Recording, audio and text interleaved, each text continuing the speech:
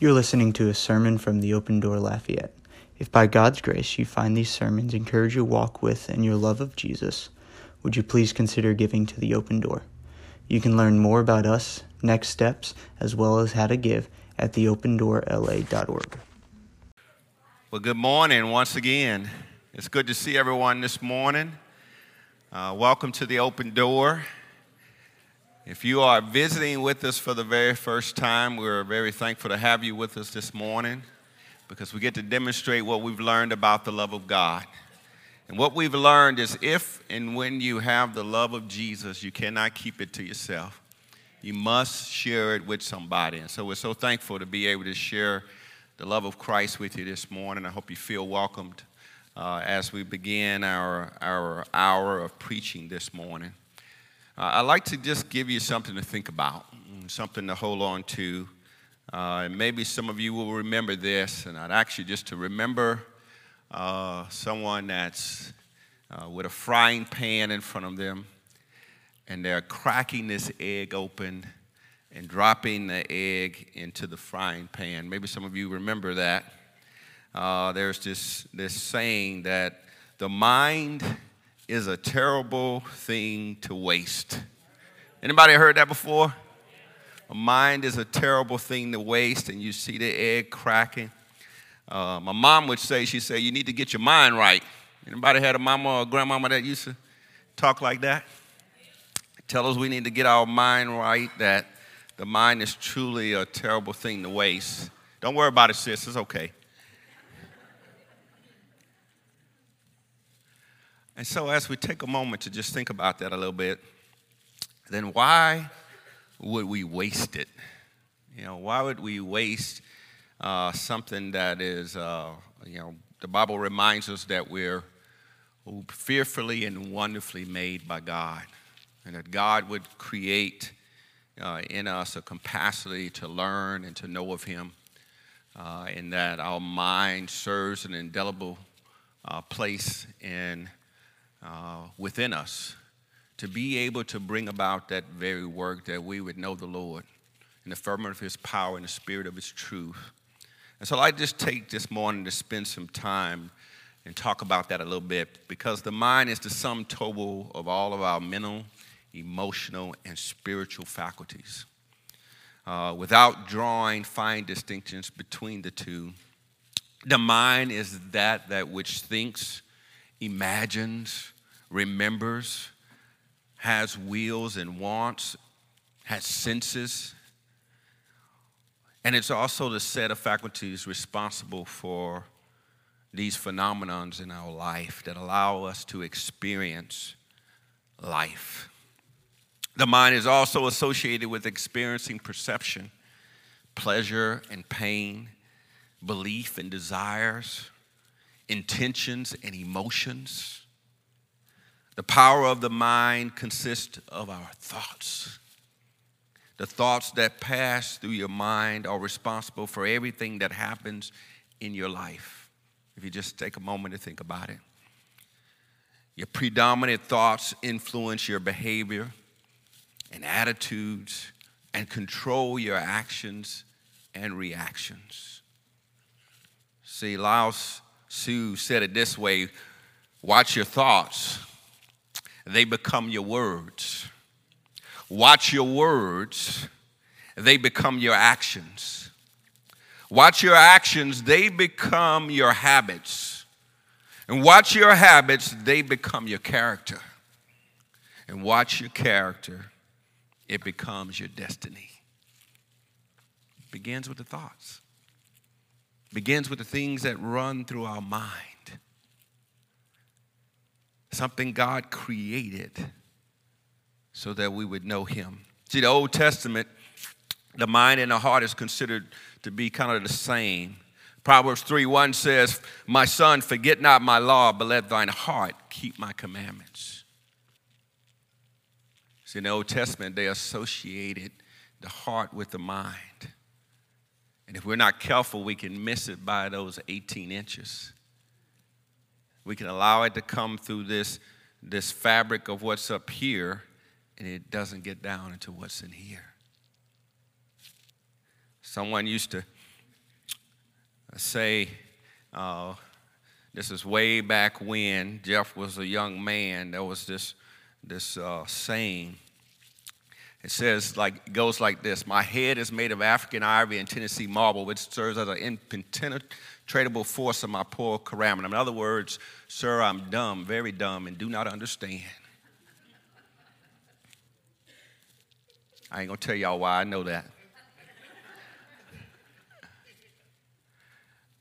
But if we're not careful, my grandmama used to say, a hard head makes a soft behind. It can be hard to get things in here and make them stick. And it's so important that we take some time and to really see what God desires and plans and hopes for us. See, 1 Corinthians 2:16 says this: for who have known the mind of the Lord, that he may instruct him. God's sole desire is to instruct us. But we have the mind of Christ. Can I talk about it this morning a little bit? Can I spend some time just talking about the mind of Christ? And so how God's desire that we wouldn't just say we have the mind of Christ, but that we would walk like we have the mind of Christ. The mind of Christ. The greatest mind of all times was Christ. And so what is the mind of Christ? I'm glad you asked that question. Let me share with you a little bit. The mind of Christ is a mind that sees what the Father is doing. In John, the 5th chapter, the 19th verse, it says this: so Jesus said to them, truly, truly, I say to you, the Son can do nothing of his own accord, but only what he sees the Father doing. For whatever the Father does, that the Son does likewise. See, Jesus was so attuned to keeping his eyes on his Father, to watching what God was doing, to see God's plans and purposes, that he's a loving God and that he was intentional about reaching out. He was intentional about everything that he was doing, and Jesus was keeping his eyes on his Father. See, the mind of Christ is a mind that sees what the Father is doing. The second, the mind of Christ is a mind that sets our minds on eternal life. See, so often we look at the cross and see that Jesus went to the cross and died on the cross. But as they were weeping for them, Jesus responded, and look, he said, don't weep for me, weep for your sons and daughters. See, Jesus knew what it was all about. His mind was set on eternal. See, Colossians 3:2 says this: set your minds on things that are above, not on things that are on the earth. See, the earth is temporary. It's fleeting. It's like seeking sand. It's here today and it's gone tomorrow. It will not last. And so Jesus set his mind on things that are above. And also the mind of Christ is a spiritual mind and not a carnal mind. In 1 Corinthians chapter 2, verse 13 through 16, it says this: these things we also speak, not in words which man's wisdom teaches, but which the Holy Spirit teaches, comparing spiritual things with spiritual. But the natural man does not receive the things of the Spirit of God, for they are foolish to him, nor can he know them, because they are spiritually discerned. But he who is spiritual judges all things, yet he himself is rightly judged by no one. For who has known the mind of the Lord, that he may instruct him? But we have the mind of Christ. And so we see that Jesus' mind was a spiritual mind, that he was about spiritual things. He was about I'm going to say it this way, the truly real stuff. Because we can fix our eyes so much on this natural and carnal that's perishing day by day. When the real stuff, the eternal stuff, It's the spiritual stuff. And it's so important if we proclaim Jesus as our Lord and Savior, we are no longer natural, but we're spiritual. And it's so important that we get on the spiritual bus and get off the natural bus.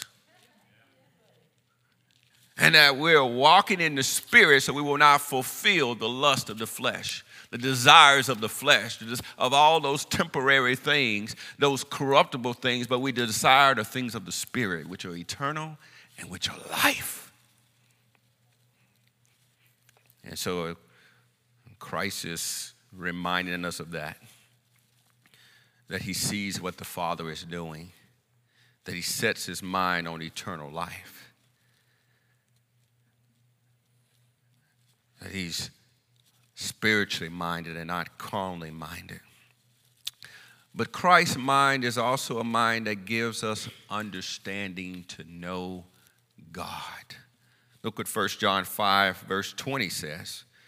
And we know that the Son of God has come and has given us understanding, so that we may know him who is true.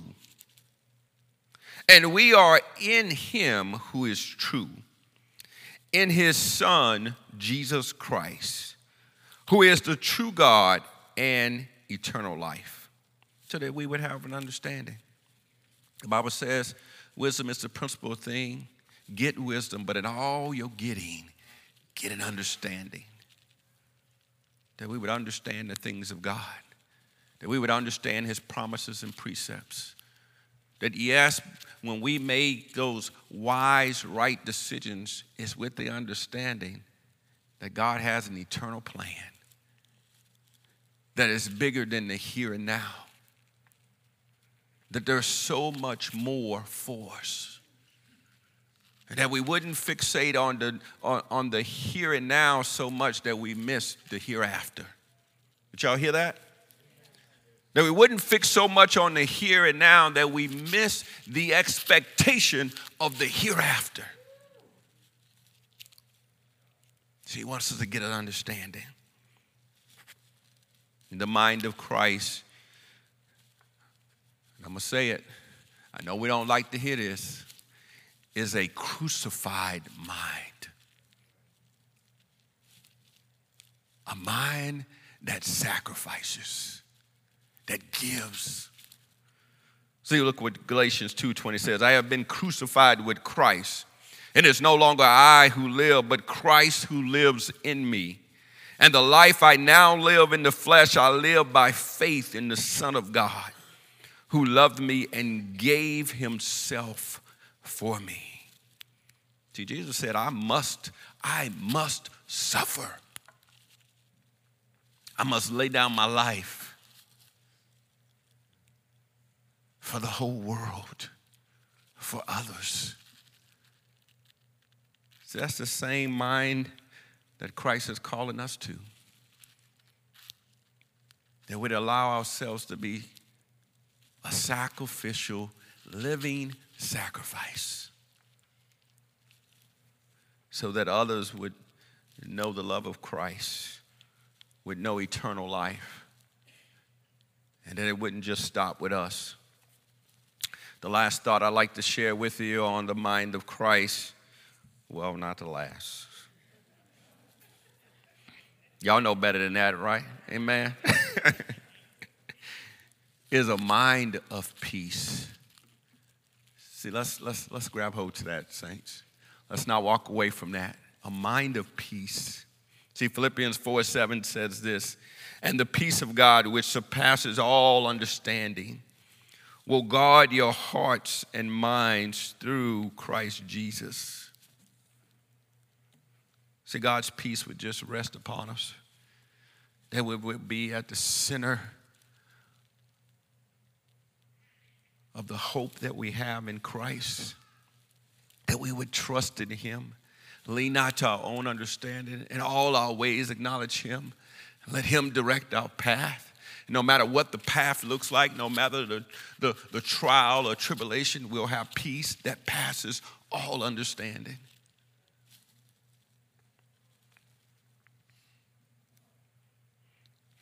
But does those thoughts capture the true and the full mind of Christ? I'd say not yet. Let me share a little bit more. Is that all right? Would you turn with me to Philippians 2, verse 4 and 5? Philippians 2, verse 4 and 5. Which leads me to the title of the sermon this morning, The Mind of Christ. So here's a little extra nugget, a lagniappe that we can see the mind that Christ had. That we can understand truly what God was doing and desires that he has for our mind to be transformed, to be renewed. Here's what it says in Philippians 2, verse 4 and 5. Look not every man on his own things, but every man also on the things of others. Let this mind be in you, which was also in Christ Jesus. Father God, we pray your blessings over your engrafted word. Have your way this morning, Father, in Jesus' name. Amen. In this particular passage, Paul is writing this letter to the church of Philippi. He's encouraging them in the faith to have joy, but not to forget about loving God and loving others. The church was founded by Paul and Silas on one of his missionary journeys. This particular church is a cosmopolitan church. There's a diverse group of people within the city, which is the chief city in Macedonia. And the book of Acts, the 16th chapter, speaks about Paul doing this second missionary journey and who he runs into. One of the people that he runs into is this Jewish woman by the name of Lystra. She's a businesswoman. She listens to Paul's preaching and she is converted. She comes to Jesus Christ as her Lord and Savior. We also see that Paul encountered during this time a Greek slave girl. She was a soothsayer possessed of a demon. And she was the servant of some masters in that day. But she became the servant of the Most High God. And so those demons had to flee. Her master was not excited about that. He was upset with Paul and Silas, so much so that they threw him into jail because they took away their finances. And so we see that Paul encountered a Jewish woman. Paul encountered a Greek slave girl.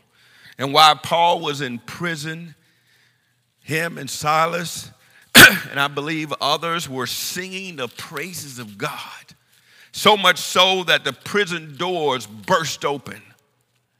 And when the jailer got up and realized that the gates were burst open, he thought they left and was about to kill himself. But Paul called out to him.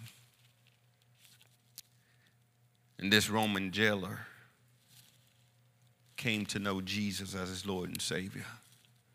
And so we think about the church in Philippi. It had Jews, it had Greeks, it had Romans. And they're all striving in this joy that is the Lord's. And Paul writes this statement. Look not every man on his own thing, but every man also on the things of others.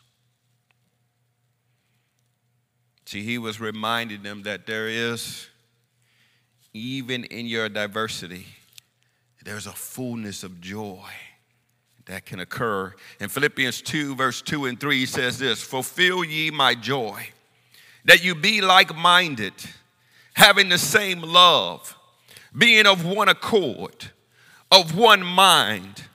Let nothing be done through strife or vainglory, but in lowliness of mind, let each esteem others better than themselves. See, Paul was reminding them in chapter 1 that there's joy in suffering.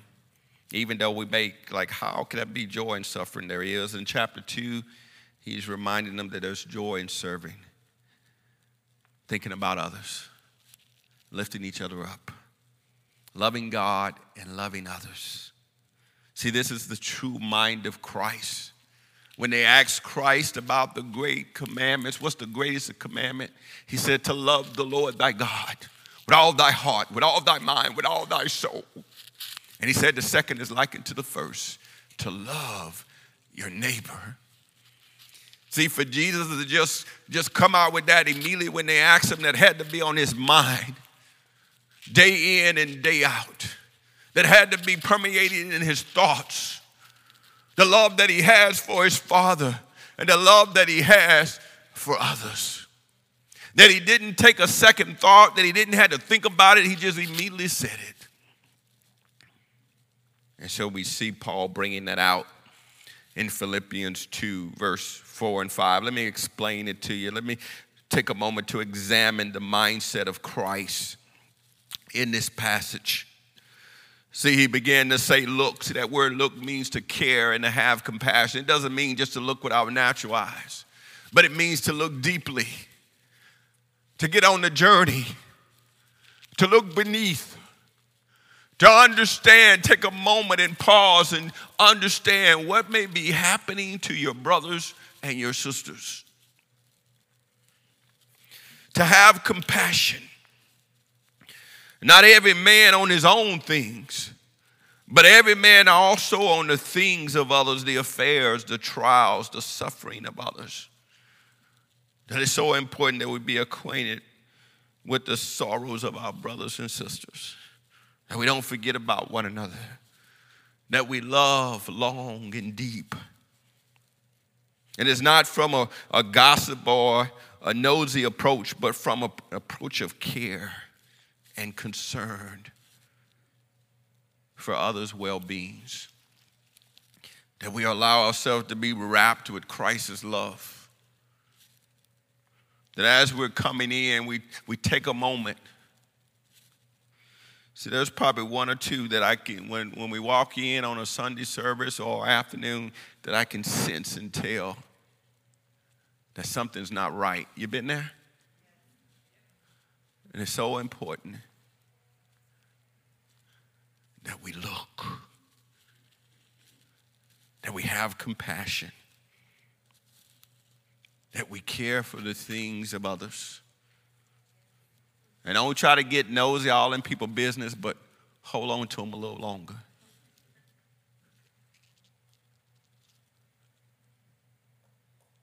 What's going on? How can I help? Let this mind of caring for others, of loving God and loving others be in you, which was also in Christ Jesus. See, having the mind of Christ involves the ongoing work of a renewed mind. Yes, it's a transformational work of God. And God's word is the most powerful tool that he has graciously given to us to develop and to transform us. So that as we read his words, it's not words on a piece of paper, but it's life-giving.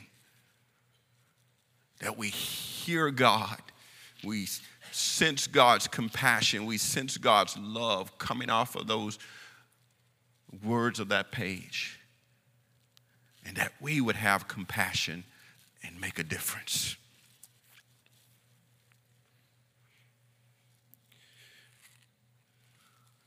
See, here's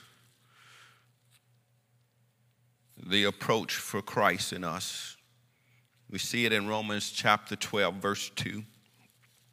It says this, and be not conformed to this world. You know, the world is jaded. The world is hard and messed up. Dog eat dog.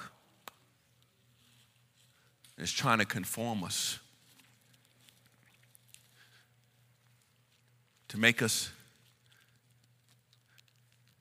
be hard and angry and mean and vicious. And God is saying, be not conformed to this world. in the very beginning, Cain killed Abel.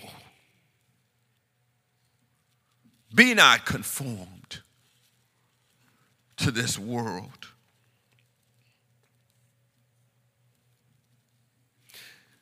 In the beginning of times, God said, my spirit will not be with them long. They are growing worse and worse. Be not conformed to this world, but be transformed by the renewing of your mind, that you may prove what is that good and acceptable and perfect will of God.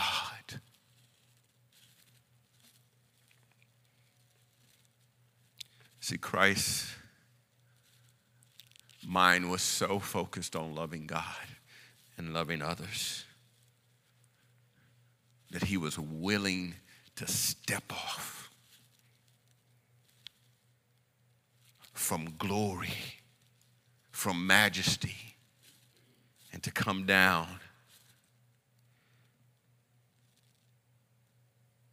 and allow himself to be crucified. Let me talk about it a little bit more. Renewing your mind means interpreting life through the lens of God's word and the inspiration of the Holy Spirit that works on the inside of us to transform our thinking, making it new and renewed, making it purposeful for God's glory, so that our thoughts are like his thoughts and our ways are like his ways.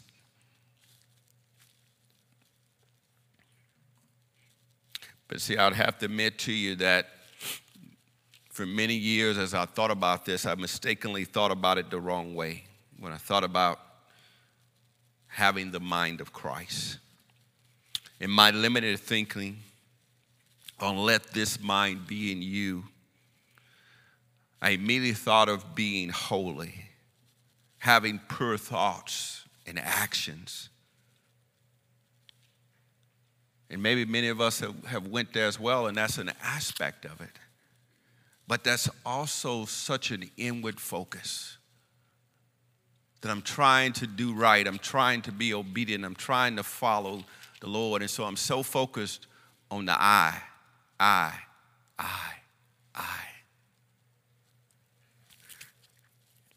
See, I don't think Christ was thinking that way. See, I don't think Christ was thinking I need to be holy because he was holy.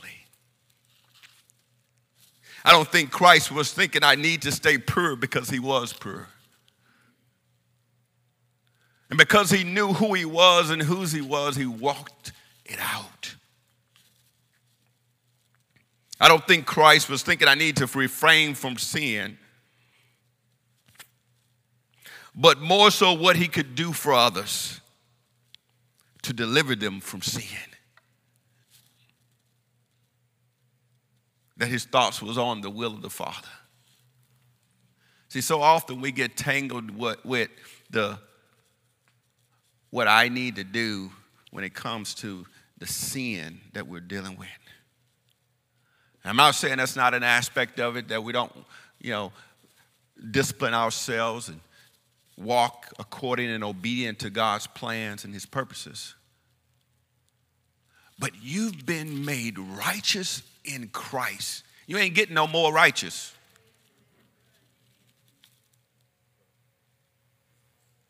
So it's out of that righteousness, and yes, we learn and grow, but out of that righteousness, we step out. And I guarantee you, if you're doing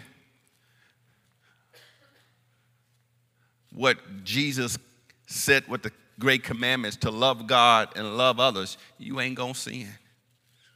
You're not gonna walk it that way.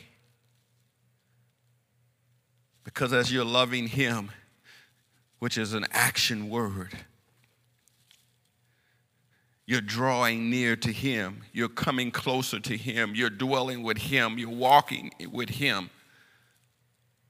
And the Bible says, submit to God, resist the devil, and he will flee.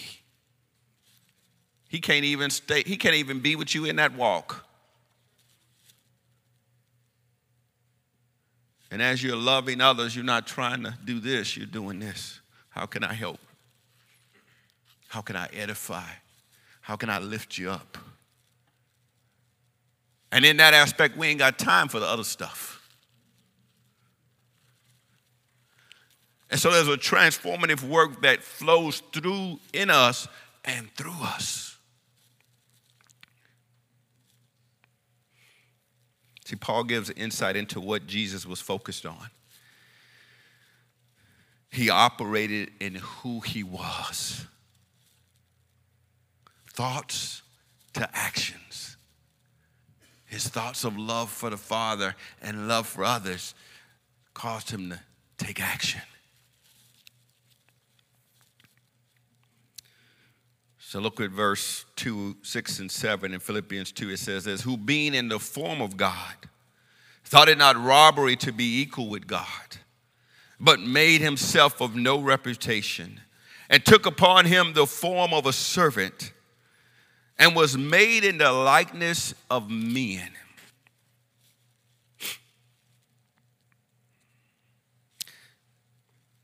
See, this very verse tells us that he was equal with God in every way, in every fashion. And in our natural mind, we can think that if I'm equal, if I'm on this level, why would I subject myself to anything lower? Why would I do something that's beneath me? We can get so entangled in things that just don't matter. And so Paul is bringing this out. Don't forget about what God is doing. It's not for us to get to a point where we're just so high-minded, we're so no earthly good, that we focus on things that just don't matter. See, Jesus didn't do that. He knew that him and the Father was equal. But he lowered himself. I've been there before. Well, I've had that thought come to mind that's beneath me. You ever been there? Somebody asks you to pick up something or clean something or scrub a toilet. I kind of thought that a little bit. When I first came into the military, I mean, they would give you sometime a toothbrush and say, go scrub that tile. And I remember wrestling with inside. The first thought was, I can't believe they got me doing this.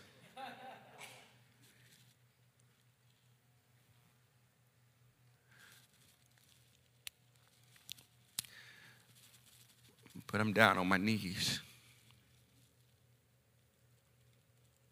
You know who becomes present when we humble ourselves? When we trust him. I could feel him. He reminded me that he washed the feet of the disciples.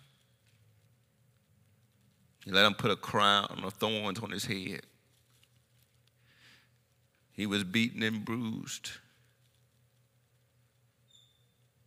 They would call him out of his name. The Bible says he opened not his mouth.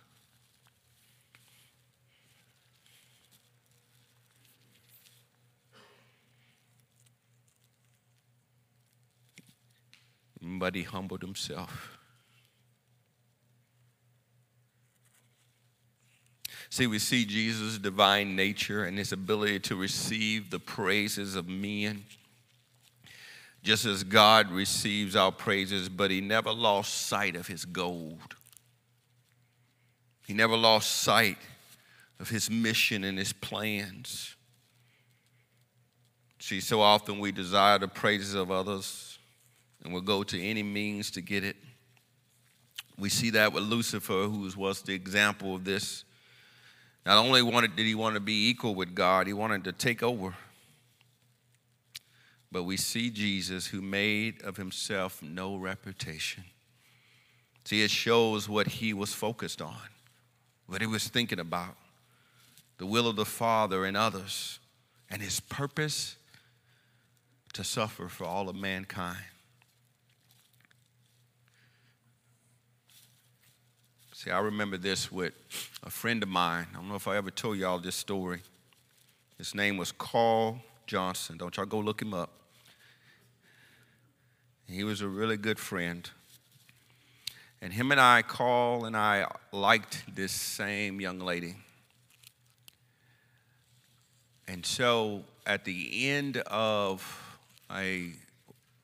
one of our, I believe this was our 8th grade, we were going to go into high school after this year. She invited Carl and myself over to her house. I mean, we really liked this same girl. And so she invited us over, and she was thanking us for being such good friends to her, that Carl was in front of me, and I saw her bend down. She was much taller than us. You know, when you're in the 8th grade, all the girls taller than you, right?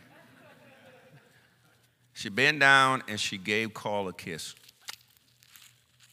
Then Carl moved to the side, and then I was next, and I'm like, okay. She bent down and gave me a kiss. And I walked away from that. Carl was a good friend of mine, but I was angry with Carl. I was upset. I was like, we're not equal. She gave me the same kiss she gave Carl. And so Carl, every time we would do something together, I would try to beat Carl to a pulp. If we played football, I'd try to run him over. If we ran, I'd try to beat him every time. I wouldn't let Carl win at anything. We're not equal. And we were playing basketball. And I was bumping Carl, and I was slapping him hard when he tried to go up. He was not going to win because we're not equal.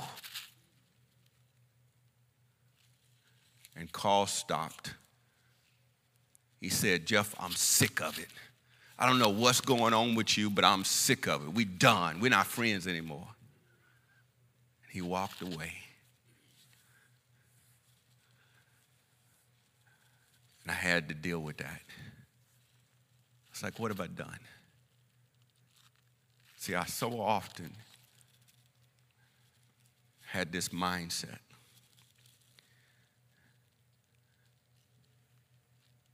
that I'm more than, that I'm better than.